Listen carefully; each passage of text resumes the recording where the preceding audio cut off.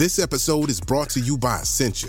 A better you starts with better hydration. Essentia is on a mission to inspire people to do what matters most. Their proprietary ionization process transforms water from any source into ionized alkaline water, providing water that's 99.9% pure with a pH of 9.5 or higher. Essentia Overachieving H2O, the #1 ionized alkaline water. Shop now. Another day is here, and you're ready for it. What to wear? Check. Breakfast, lunch, and dinner? Check. Planning for what's next and how to save for it? That's where Bank of America can help. For your financial to-dos, Bank of America has experts ready to help get you closer to your goals. Get started at one of our local financial centers or 24/7 in our mobile banking app. Find a location near you at bankofamerica.com/talktous. What would you like the power to do? Mobile banking requires downloading the app and is only available for select devices. Message and data rates may apply. Bank of America N.A., member FDIC.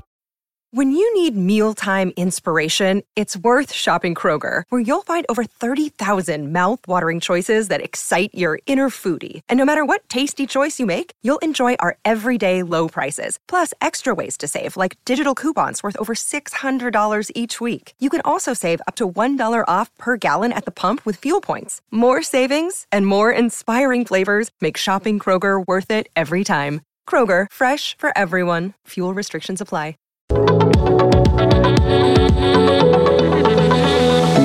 Hello and welcome to Humans of Space, a podcast from the makers of BBC Sky Night magazine and hosted by Niamh Shaw that looks at the individuals who shape our understanding of the universe and how they got to be where they are today.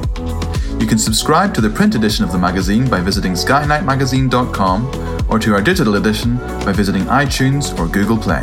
In this episode from the archives, recorded in 2021, Niamh talks to former astronaut Nicole Stott about the poignancy of viewing our home planet from space. So, hello, Nicole. It's always a pleasure to speak with you. I've been fortunate to kind of cross paths with you a number of times. I think the first time I spoke with you was on the Space Studies programme in 2017 when we had it in Cork. And then we were on a panel, the TMRO YouTube panel back in, I want to say 2019, was it? Around the time when the Dear Moon first was announced, wasn't it? Right. Yeah. So how are you? Where are you, and how are you doing? And how's life at the moment for you?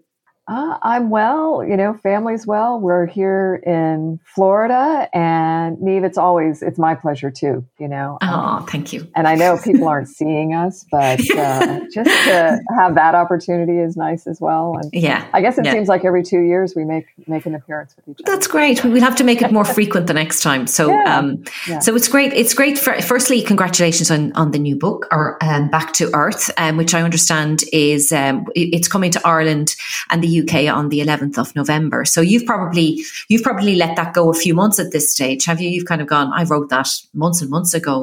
So what's the timeline been on that? It doesn't let go of you, I don't think. Yeah. I don't think it's kind of funny. I mean, we're in the stages now of, kind of the promotion. Yeah. Getting it out. It's been available for pre-order for a while, but in the US it comes out on October 12th and in the UK on November 11th. And so there's that whole push. And I will say thank you to it for bringing us together, if that's what did. I mean, we can always speak otherwise as well. Yeah. So what made you decide to write a book, Nicole? Where did that come from?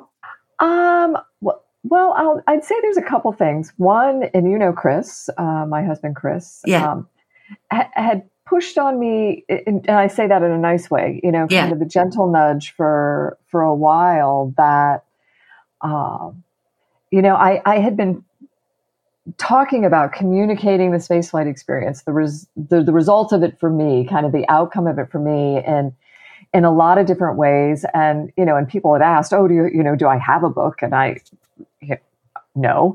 And finally I took that lead, but I think really kind of in me was this need to get it down, in a way that more people than I can get to. Yeah. could have that experience too. And it's not a memoir, it's not that kind of story. Yeah, no. And it's not the usual, I guess, though I love reading my colleagues, like inspirational stories, how they became an astronaut. And there's little tidbits in there, just anecdotally, I think, to support the story. But it's really more about how it's why I love the name of this show, The Humans of Space. I think it's more about how, as humans of space, we've come together, in this place off planet, as this international community, doing really, really challenging things. And we're living in ways that apply directly to how we should be living like crewmates down here on Spaceship Earth. And those are the things I wanted to share, kind of the human side of, what are we doing there? How are we doing it? And how can that help us, overcome the really challenging things we have going on down here on planet Earth? Yeah, it's true. It's like it's such an important time, and I do, like you, I've been kind of researching that connection for a while now, and it's so obvious that we can, by seeing the Earth in its entirety, we can really kind of look at it differently and kind of connect it back to the climate. And I love how you do that in your book, and how you ask us to really think about how we see ourselves on the planet and how we are kind of custodians of the planet. It's really lovely what you say. Yeah, so, it's I knew you'd get it. Yeah, I totally get it. It's like I hope a lot. I hope everyone does. I hope there's. I'm actually quite simple in thought. Always try to bring it back, at least for me, to the simplest ways you can look at something. And I don't know. I just think when we have done something like build this space station, through this international partnership, right? This mechanical life support system in space, and the way we behave there, the things we do, as simple as, oh my gosh, how much CO2 is in my atmosphere every day? How much clean drinking water do I have? Integrity of my thin metal hull, health and well-being of all my crewmates.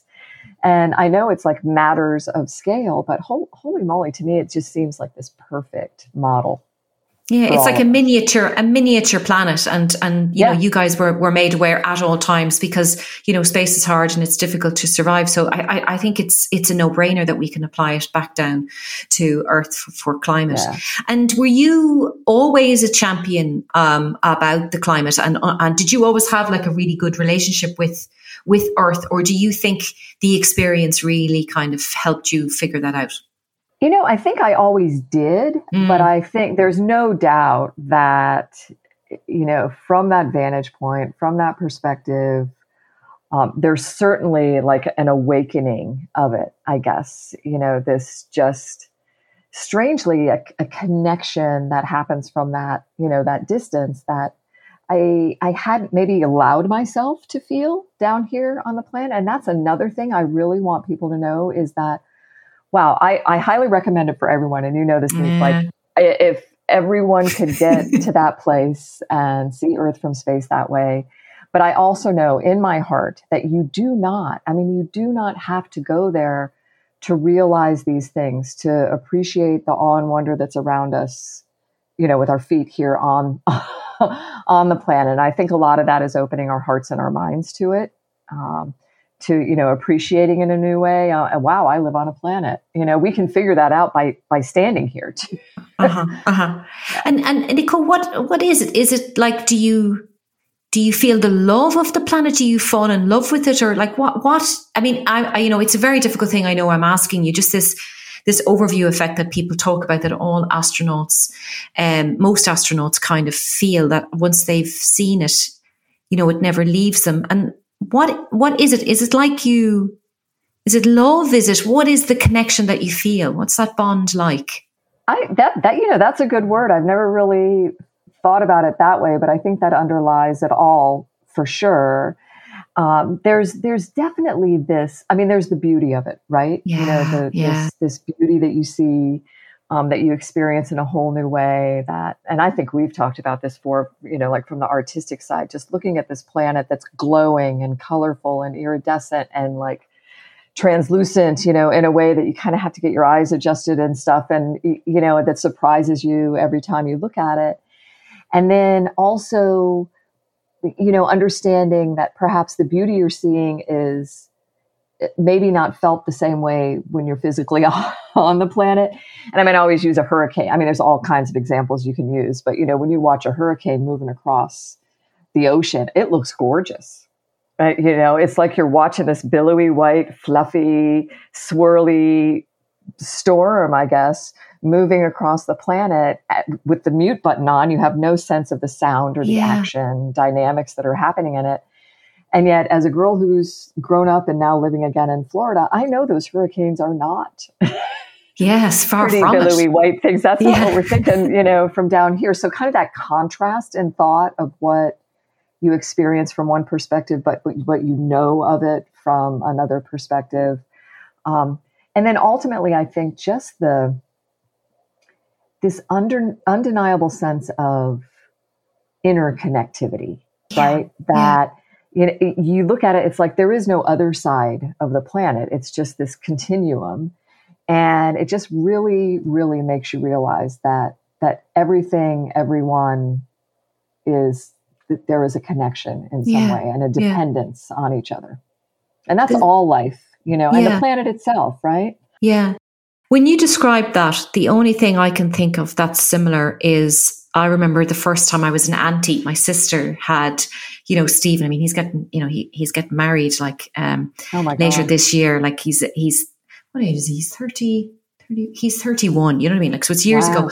But I remember the first time I met him, and it was just like within a matter of hours, we forgot what life was like before he existed. And it's like he knew who I was. He never made strange with me, no matter, how long a distance it was before we met. So when you say that, that's the closest feeling I think I understand what you mean by that interconnectedness. So that you could be looking at, if you were lucky to look, fortunate to travel onwards, and you were to look at Venus and Mars, you wouldn't feel the same connection because you'd know that there's something different about being from Earth. Is that kind of? I think that's. Could you write that down? I mean, I think that's really, and I think that's one of the things we have to look at. Kind of look in ourselves at it. You're not just seeing it. You're not just hearing it. Floating in it. It's really getting in you in some way, right? Without it being able to leave. Like with your nephew, I mean, it's just that's essential to have with you forever. Great way. Yeah. And then, so when you were on the ISS, on your first mission, were you, did you feel the need to express yourself artistically, or was it like there was just so much happening that you couldn't? And then the second mission, you said, I have to paint, or like, can you talk more about your painting and how all that came about? Yeah. And that painting I did was, on my first flight. And on your first flight. Wow. Yeah. And I'll tell you, I think you understand this too. There's so many kind of steps along the way where you look back and you're like, oh my gosh, thank you, Mary Jane Anderson, or thank you, whomever, some person in your life that encouraged you to do something, right? And I have vivid memory of one of my flight crew equipment people, Mary Jane Anderson. She was this, person who helped us pack all of our stuff, all the stuff that NASA was supplying, the 3 pairs of underwear you got for the 3 months you're going to be there, the one pair of pants, no, that's an exaggeration. The 1 pair of pants is not an exaggeration, though. God. 1 pair of pants, which was totally fine, by the way. Yeah. But in all of that, like, here's this preparation for all the stuff you need. She was, and I think it's a need in a different way, actually, that she recognized. She's like, Nicole, you're going to be living there for months. Why, in this little bag that you have, where you can bring personal items, bring something with you that you enjoy doing down here on Earth. Mm. And so that's, long story short, that's the way, bringing the watercolor kit came. I did not paint until towards the end of the flight. You're right. It's kind of crazy busy all the time. And then when you have a free moment, you're in front of that window. And the easiest way to kind of creatively capture it for yourself, and I think we do it for others as well, is with the camera. If you weren't a photographer before you got there, you become one. You want to see it, experience, and share it. But I am thankful I did, towards the end of the flight, pull out the paint kit. I think it made me realize at that moment that it is important to look for other ways to share the experience, to find ways that might connect with someone that the photography wouldn't, or the writing won't, or the, whatever, just, all these ways that we can share it. And I'm so thankful, because I really think it is, again, the humans of space. I think it is one of these ways that we put the human in human spaceflight. eBay Motors is here for the ride. With over 122 million parts, you can make sure your number one ride or die stays running smoothly. Brake kits, LED headlights, bumpers, whatever your baby needs, eBay Motors has it. And with eBay Guaranteed Fit, it's guaranteed to fit your ride the first time, every time. Plus, at these prices, you're burning rubber, not cash. Keep your ride or die alive at ebaymotors.com. Eligible items only, exclusions apply. Yeah. Right. Yeah, exactly. And what's interesting is I've seen it, the first time I met you, we were very lucky that you brought it with you, in 2017 to that space and art session that we had. And, I love photography, myself, and you've seen pictures, but there's something about it being a physical object. It takes on another life, doesn't it? It's like, can we see the painting? So nobody ever says that, can we see the picture, because other astronauts have taken beautiful pictures. And the fact that that's now in the Smithsonian, isn't it? You've given it to the Smithsonian.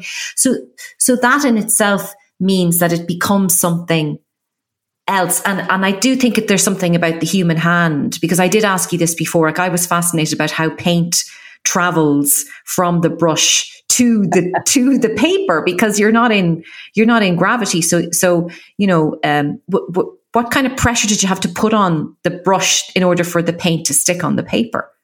I'll tell you, it was a whole weird process. Yeah. And, you've seen the one picture of the painting in space, that I have. I like hug Bob Thirsk every time I see him to thank him for that random shot as he was floating through. I didn't even think about it, videotaping it or anything. I mean, back then in the olden days, it was the big, studio cameras that we had up there. We didn't have the GoPros and stuff that makes it so easy for those kids up there now. Yeah.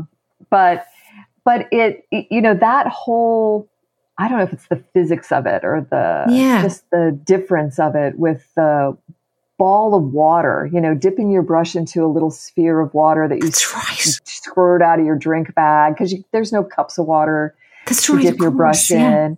Yeah. And then, I remember just being like, wow, that was cool. As I watched as I brought the tip of the brush towards the ball of water, it was like, I was totally expecting to have to, dip it right in, pull it, whatever. Yeah. And it was like right before I got the tip of the brush to the ball of water, it's like the whole bowl of water just moved on to the end of the brush. And I remember just standing there looking at this ball of water floating on the end of the brush that I knew would stay there. It's going to move around and stuff, but unless I flicked the brush or shook it around, the little ball of water was just going to stay there and move around to the end of the brush. And I was like, wow, what was that? Was that like some super magical, mysterious, magnetic, or attractive thing, or, the surface tension? What was it that, caused that to happen? And then, watching, taking it down to the paints, and the same thing happening with the paint, like right before the ball of water got to the paint, it's like the paint pulled it onto it. And it's like right before. And then the same thing, pulling the colored ball of water off the paint. And then, particular to your question is, if you touched the brush to the paper, the whole blob of colored water just went to the paper. So you couldn't really paint with the tip of the brush. It was more like you were dragging the colored ball of water along the paper. Because if you actually touched the tip of it, just like, now that might have been, if I activated that other brain cell, that might have been a cool thing to do too, would have been just to, take the paper and just see what the colored water would have done on its own without, or with touching all different kinds of things that, I could have done. But I got so engaged with just painting that, that one painting. Fabulous. It's, and that's it, isn't it? You kind of take the simplest of tasks for granted because of gravity. And even just even just like the movement of a brush touching a ball of water is magical when you explain it that way, and everybody's like, oh, it must have been so much harder to paint up there. No, I'm like, no, it's not more difficult. It's just different. Yeah. And things that might be challenging on Earth are not in space, and the other way around. Like, down here on Earth, we can set all our stuff on the table. We can have it all arranged around us, and we can just reach for it and keep it all stays there. In microgravity, that's like your number one task before you start anything is, okay, how am I going to organize this stuff? Do I have Velcro on everything? Can I reach it? All of that. Because if you let it go, it's going to float away. It's so interesting.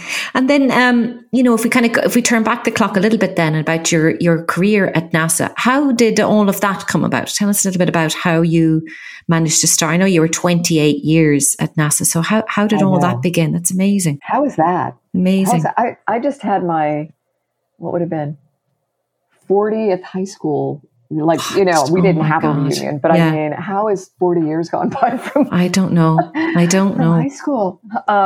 Anyhow, so really for me, the whole just wanting to work at NASA in general came about.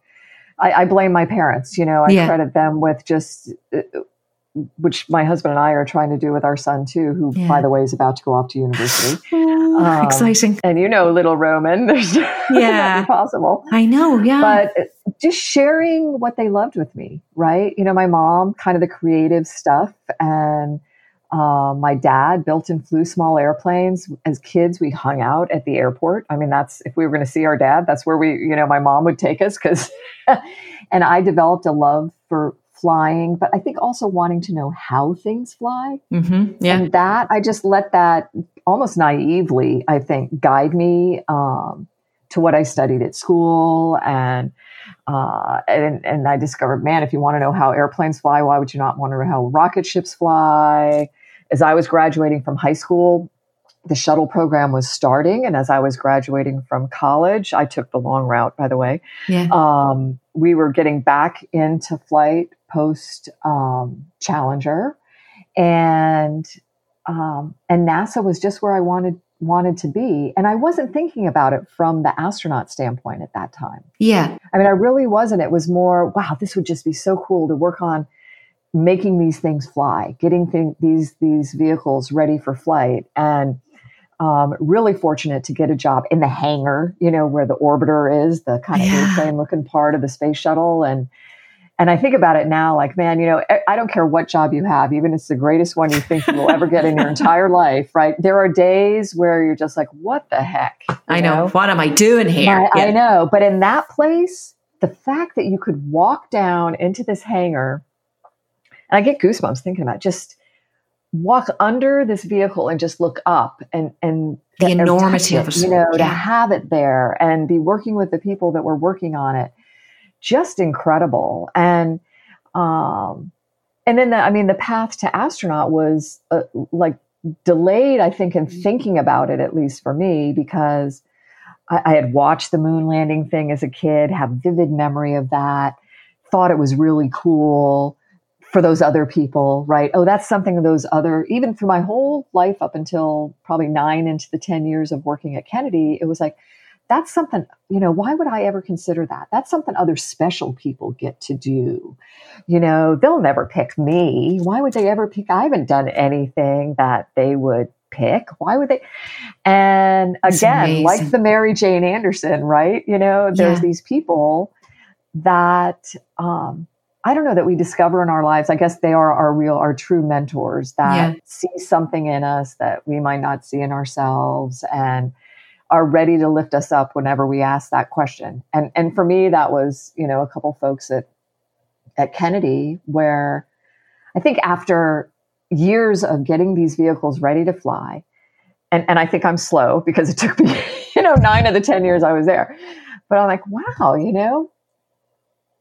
99.9%, and that's probably low, of an astronaut's job is not flying in space. And at least 80% of it, as far as I could tell, was a lot like what I was already doing as a NASA engineer. And that's what started, I think, putting the little, sparklers in there or something, saying, you might at least consider it. You might at least. And so I spoke to these people. And honestly, Neve, all they did was encourage me to pick up the pen and fill out the application. And I'm so thankful that they didn't like lead in with, oh, Nicole, thousands of people apply for this. It's a real long shot. Why, yeah, go for it if you want to. I mean, I see that happen so many times, and it just really makes me so mad. Well, yeah, people would do that. Well, yeah, I think that's the thing. I think everybody goes, there's something about applying. It almost sort of isn't. It's daunting. But it's almost an indicator of how much self-belief that you have. And, here in Europe, the European Space Agency, they've recently closed their call for astronauts. And I had a lot of conversations with people, and it's important to allow yourself apply, just because it's something that you have to overcome about yourself. It's really interesting that you also, I mean, I wouldn't have thought that someone like you would even have had that kind of doubt. Isn't that crazy? More the norm than not. I think it is more the norm than not. I think it's, I mean, I love that we're having this conversation, because I think it was really helpful for me to have this happen, I think, and then be able to share it as like, we can doubt ourselves out of some of the most amazing opportunities. And we doubt ourselves to the point where we don't do the one thing that we have total control of, right? Filling out the application. No one else can do that for you. It doesn't cost cost anything. I mean, it is a little painful because it's one of those, applications, but it's not painful in the way that it could be, Yeah. And that's why I'm so thankful to these people who just opened up like my mind to this idea that I have control of something in this process, because everything else you have no control. You have no control over, right?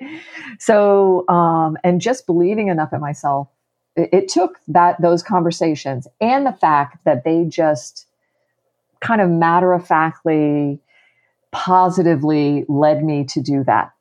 And there was no discouragement at all. And they didn't say, oh, Nicole, you'll make the greatest astronaut, there ever was. You got to fill out the application. They might say that now, Neve. I don't know. But I like to think they would. But, obviously. But that wasn't what it took. It was just the simple, wow, I just have to pick up the pen.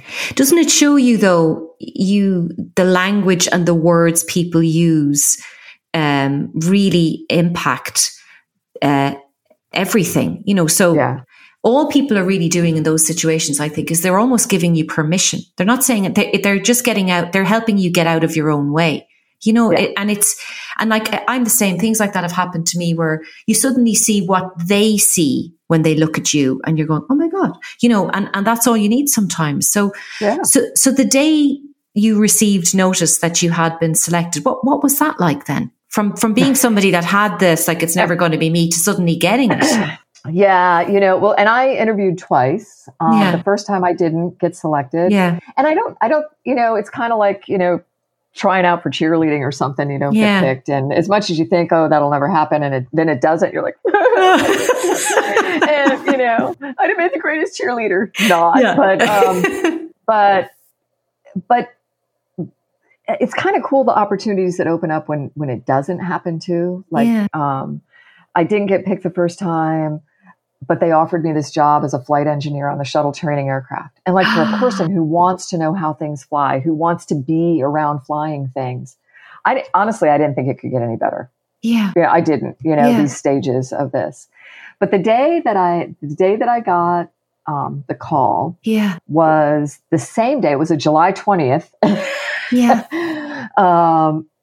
Was in 2000. It was the same day that I was about to head off and go do my check ride for my instrument rating for my pilot's license. It was like the worst day ever. Which is stressful. That you're going to go off and do this flying thing and this check ride, that this test, and so I get the phone call. Bill Parsons was on the line, who I know quite well, and. And the whole thing was, okay, and Nicole, you can't tell anyone Yeah, you can tell Chris, but you can't really tell anyone yet. It'll be a couple days before we make it public. So we need, I'm like, okay. So I go off to do this check ride in this airplane, and I got this grin like ear to ear. And the guy's looking at me like, are you a freak or something? Because normally people are coming in here, they're like, they're a little bit scared and everything, which I was for that, but I just couldn't get this grin off my face. And I'm like, I can't tell you, but I'll tell you another time in a couple days after I hopefully pass this thing that we're about to do, which I did, thankfully. But it was a bit surreal because as much as you want that call to happen, I don't think you really believe it's going to happen. So, and I was thankful that one of my friends was the one who was able to call me on it. That was nice. That's awesome. That's awesome. And throughout the course of your career at NASA, as you said, flying has been a big part of it for you. Kind of, it brought you in with your dad and your mum being the artist and your dad being obsessed with planes. When you fly in the air, for people who don't fly planes, what's the attraction to flying? I think it's that perspective thing, which as a word I would not have known, when I was a little kid who couldn't even see over and my dad always built biplanes. So they were, you'd sit in the front in the open cockpit and, the two wings, and you're doing aerobatics and stuff. And I think when you're too small to even see over the top of the canopy, you're not using words like perspective, vantage point and, all of that. All you're doing is like, okay, roll over so I can see the little, Barbie doll houses and the ants moving around, the ant people and stuff moving around. Like, just know that you're looking at something differently. And that, it feels like this gift, right? I, at that point, couldn't have taken myself off the planet, in an airplane when I was that little. But here I was getting lifted up and looking at things in a whole new way and realizing that, kids growing up, we talked about high school. It's like you've got these rival high schools and stuff, and you get up in an airplane and you're looking like, wow, I live in Clearwater and Largo is not that far away. It's actually right there. I can see the two stadiums, why is there this rivalry thing? And you might not be at that point really soaking it in the philosophical or kind of deeper ways, but I just think it's this gift that allows you to see things differently. Yeah. And that's the way I look at it every time I get on any airplane. And I get the sense that you probably keep the window open and, aren't so worried about irritate the person in the seat next to you who's trying to watch the movie. I love it. Yeah. I can never get enough of it. And you go to a different headspace, you just start thinking differently and you see things differently. But then actually flying a plane itself what's that like in comparison to, is it the control of it, or is it the fact that you can feel the air? You're kind of controlling your movement using air. I can't explain. You know what I mean? Is it cerebral, or is it sort of another feeling that you get? I think there's a mix. I think, I kind of think about it like scuba diving too, or, there's certain things where, like in flying, the view out the window, the fact that you're moving through air that way, that you're lifted up off the planet, you're happy. The fact, to me, it seems like, wow, should we really be able to do this? I understand the engineering of these wings and all this, but should we really be? This is it's kind of this mysterious thing, right? But at the same time, and that's why I compare it to diving, is you have to absolutely have the SA, the situational awareness going on. You've got to be in it. You can't be thinking about all kinds of other stuff. You are responsible, for your own life and the people that are down below you, and returning the airplane to the rental place in the same condition without scratches that you taxied out with. And you have this responsibility, right, in all of it that requires you really to kind of separate from all the other stuff that might be going on. Okay. For you to be there's a transcendence in it. I think that way. It's kind of weird because, when you think of transcendence, you kind of think about yourself lifting out and all of that, separating from the nonsense going on. Yeah. And I think that happens in those places. And at the same time, there's a like kind of hyper awareness that has to happen to be in control, to be comfortably, I think, in control, not like worried, am I in control the whole time, but just at ease with that. So you can experience the fishes and the beauty and the little matchbox cars and that's beautiful. Planet. Yeah. And then, moving from that then to the space shuttle, I mean, it must have been brilliant to get a chance to launch and return to Earth on this.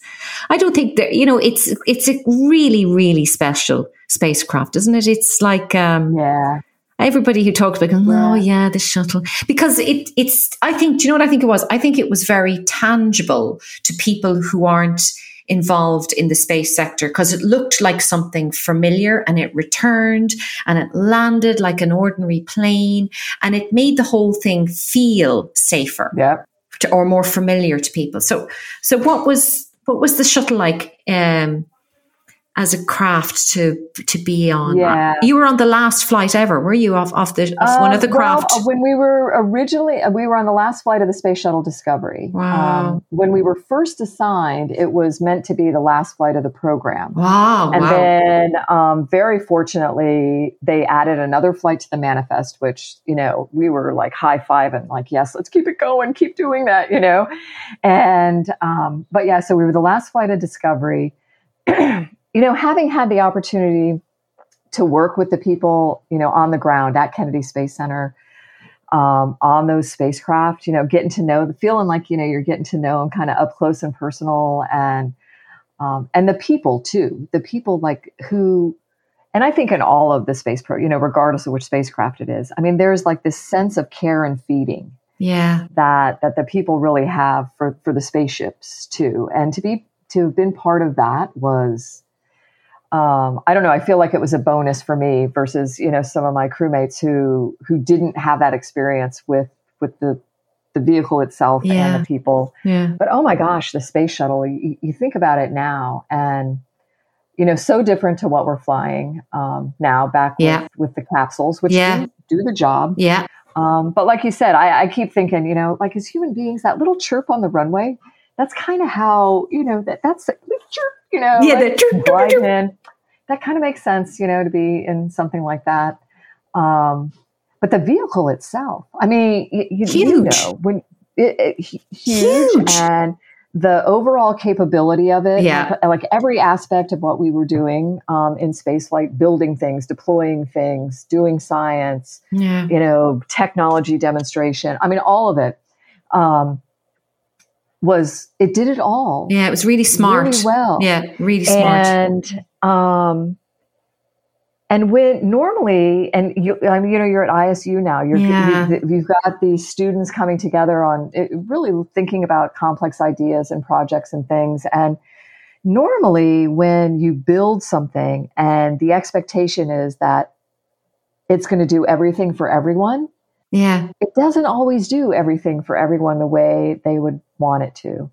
And I think all in all, the space shuttle, for as much as it was everyone trying to get everything they wanted out of the spaceship, it did it all really well. Mm-hmm. Yeah. And, yes, there were things we have to consider about, the level of risk, the safety associated with some of the components and learning from all that, which I hope we are, even when we're not building spacecraft that look like it. We have to take the lessons learned from it. And, but I one day look forward to, that's why I just keep like elbowing my friends over there at, Sierra Space with like, and Steve Lindsay, who works there, at Sierra Space is one of their main guys for the flights and stuff. He was our commander on STS-133, which was that last flight of Discovery. Yeah. And so I'm like, dude, yes, please. Let's get that chirp back on the runway. Yeah, it's and also I think if for us space freaks and lovers of all things space, there's something about seeing something that big in a hangar. Like the Orion will be lovely, I'm sure, as we go to Artemis, but and the Artemis program back to the moon. But it's just, I think it was a really special craft, And well, what you said, I think, is so true. Yeah. It's the kind of the familiarity of a winged, a winged spacecraft. For people could kind of establish a relationship with it. They could, feel like they were familiar with it. Yeah. And, but Artemis is going to be cool too. I look at, and in the hangar, it's not just the capsule, you see it like with the service module. And so it gives it a little bit bigger feel. Okay. Yeah. So we'll be nice to have some wings. We'd be looking at that. Maybe the solar panels. Yeah. Yeah. It might look really impressive by the time it's built, but I've only seen little models. So it's like, I can't imagine that, Yeah. It's just different. Yeah. Nicole, tell us about Space for Art. Tell us about that. Wow. Well, it's absolutely what I consider my mission in life now. And I think we've spoken about this before, where I feel like now where I'm at this place that I had the opportunity to go have these experiences in space, right? So that I could bring them back to Earth and work, through programs like what we're doing at the Space for Art Foundation. And when I retired from NASA, I just kept coming back to that painting we talked about, in space. And to me, this idea of how we need to connect with more than just the people that already love space, right? We do a good job at that already, but there's all these ways, these creative ways, I think, that we can engage audiences that don't know about space, that don't know about this International Space Station with, for over 20 years with these 15, 16 countries coming together and more with those that have visited in this peaceful, successful way, everything about it bringing, something that improves life back here on Earth. And art to me seemed like, okay, I could use art to engage those audiences and then get them involved with the backstory. When they look at my little swirly wave painting, and they're like, wow, what child did this? It's not so important, right? It's not so important. Do they like my art or not? It's that I can say, oh yeah, well, this is based on this picture I took from the International Space Station. They'll be like, the what? And then you can, and they're the ones next to, they got the thing on the app. But long story, I'm a rambler, told you, Neve. So in that pursuit of creating and using my own art to share the spaceflight experience, I was invited to participate on a project with a really wonderful artist, Ian Sion. He was the founder and director of the Art and Medicine program at MD Anderson in Houston, the pediatric cancer center there. And he always did these really cool kind of what he calls community art projects with the kids, where each child would create an individual piece of art, and then that would be built into some larger scale art piece, this big Akoa dragon where every scale was a kid's piece of art, and it's like 25 feet long and 15 feet tall. I mean, it's just gorgeous. And so we came up with spacesuits, and it's, I don't know, we have a tagline now for the Space for Art Foundation, which is a group that grew out of just these individuals coming together and doing these projects, where we're uniting a planetary community of children through the awe and wonder of space exploration and the healing power of art.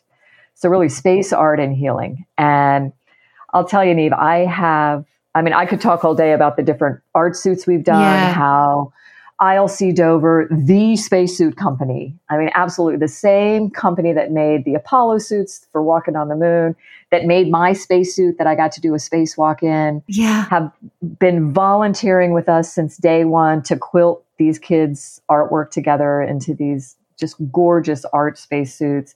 A couple of them have flown to the space station. Oh, amazing. The kids have gotten to see them there. And but more importantly, I think, it really gets down to that, uniting these kids, awe and wonder of space exploration, healing power of art.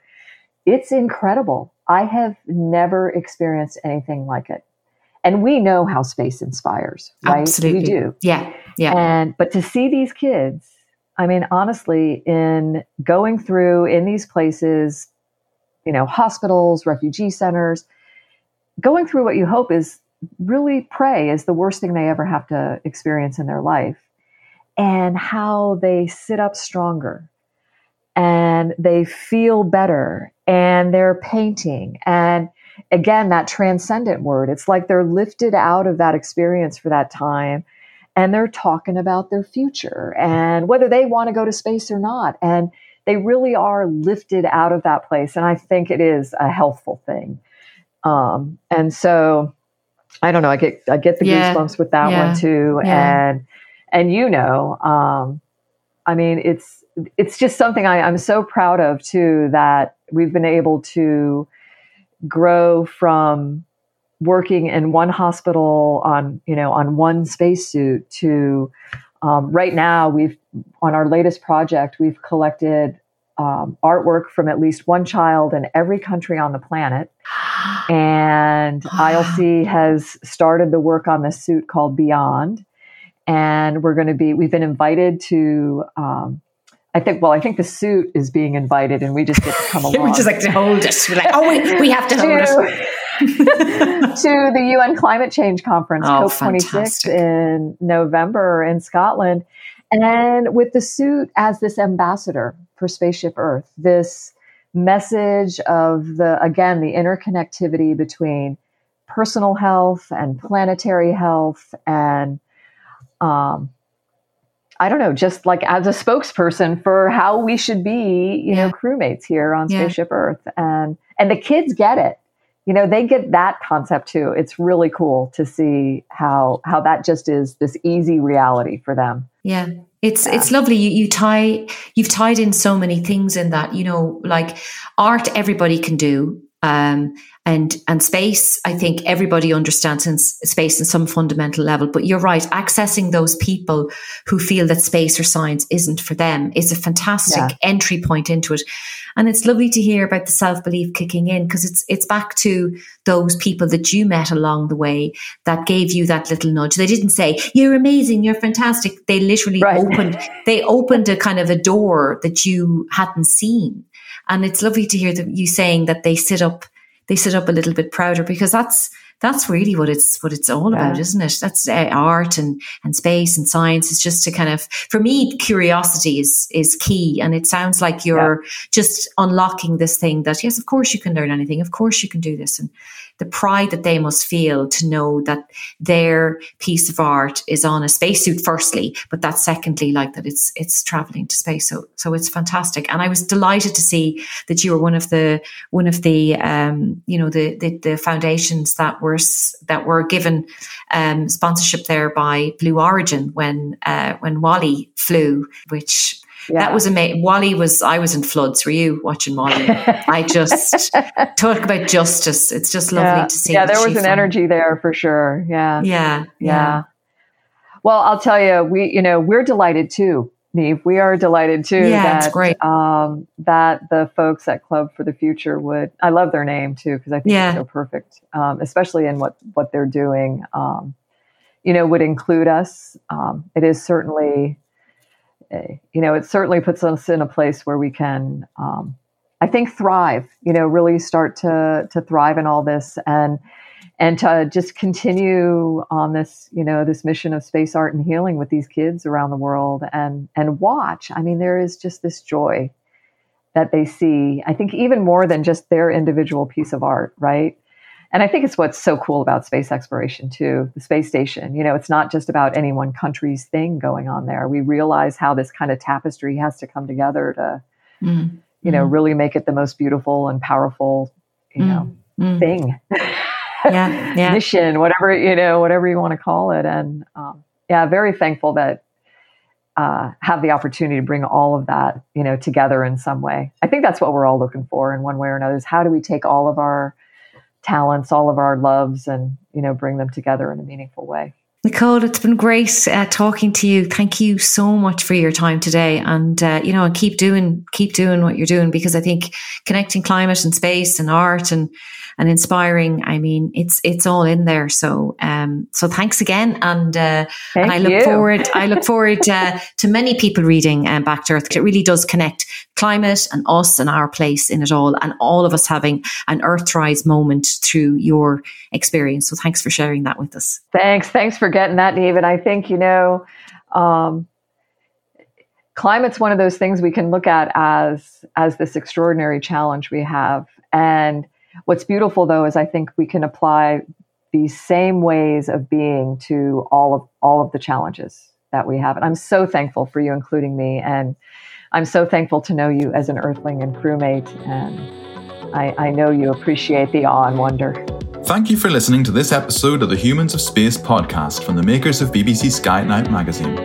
For more of our podcasts, head to skynightmagazine.com or search for us on iTunes, Acast, Spotify, or your usual podcast provider.